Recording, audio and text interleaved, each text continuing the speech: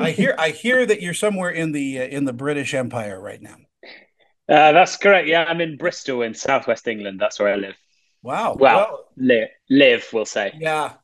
Your life as an adventurist, documentarian is just, I'm envious because not only do you get to work with the best equipment ever, with Disney Plus and Discovery and all of that, but you are just, a great host for all of this.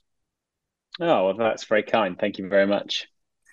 In this new series, Epic Adventures, um, you're showing us also the warts, in putting together documentaries.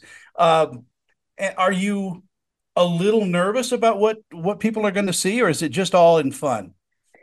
I think it's all good fun, right? I think what combining the epic wildlife events with the behind the scenes does is I just think it makes it very real. Hmm. And that means it makes the animals very real. In that I could tell you that one of the fin whales in the Antarctic episode was 90 feet long, but actually, how big is that? Well, the moment you see me next to the whale, suddenly that makes it very clear. So there's that side of things, and then yeah, there's of course all of the fun as well. And yeah, we don't shy away from mistakes. I think it's important to embrace mistakes, embrace failure.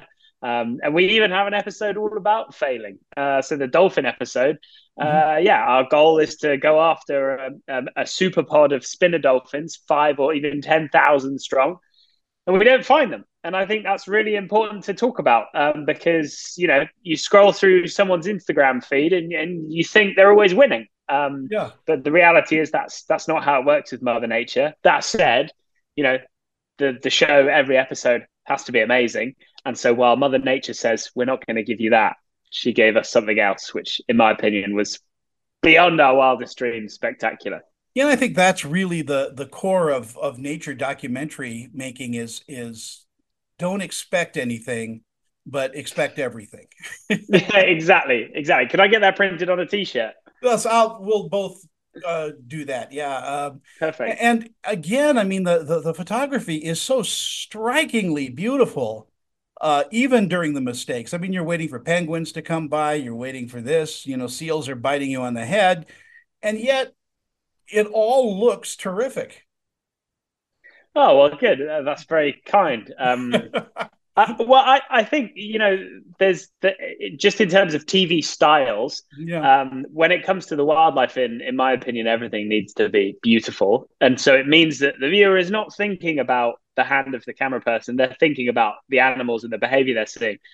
That said, with the behind the scenes, I think sometimes if it's a bit rough and ready, that sort of adds to the messiness of it all. But yeah, all of the people that I have filming me are really great camera people. I mean, the guy that filmed the Antarctica episode, Will West, he was an absolute master at being able to have a camera on his shoulder in the roughest weather. While I was ready to just throw up everywhere, he'd just keep on trucking with his eye down the viewfinder. I don't know how he did it. Well, that all goes to this crew that you have following you, and they're just amazing people in and of themselves. I mean, they're incredible at their jobs.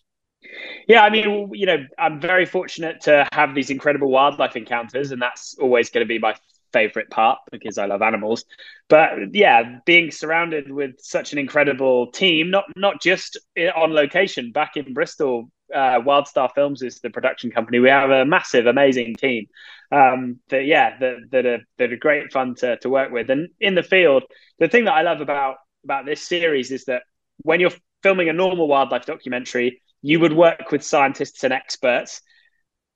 But because it's all about the animals, they don't get any screen time. Whereas our format allows us to chat with them and show them doing their thing. I mean, Lee Hickmott, who is the whale scientist in the Antarctic episode, he's a badass. Like he goes around with crossbows, shooting out of little zodiacs in big waves to help figure out where these whales go and ultimately figure out how we can look after them. Like normally we couldn't show that, but this format allows us to do that, and it allows us to show the threats that these animals face, because I think it's important to talk about that.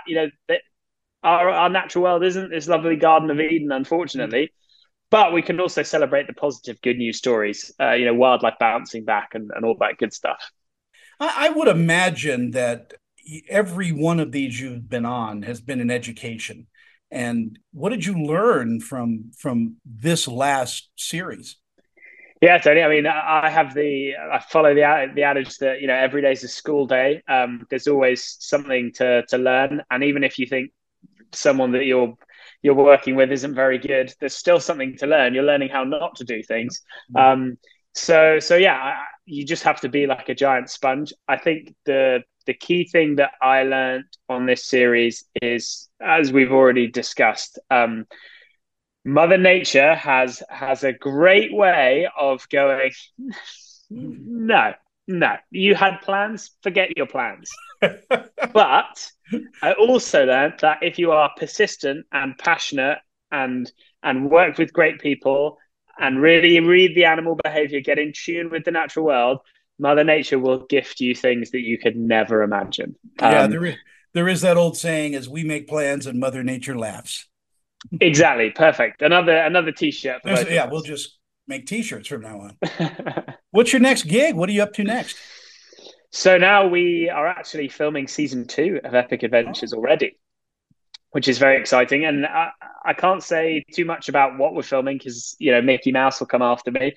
But what I can say is that when we finished filming season 1 and National Geographic and Disney saw it and they said we'd like a season 2, I was pretty worried because we've set a pretty high bar in terms of wildlife encounters on season 1.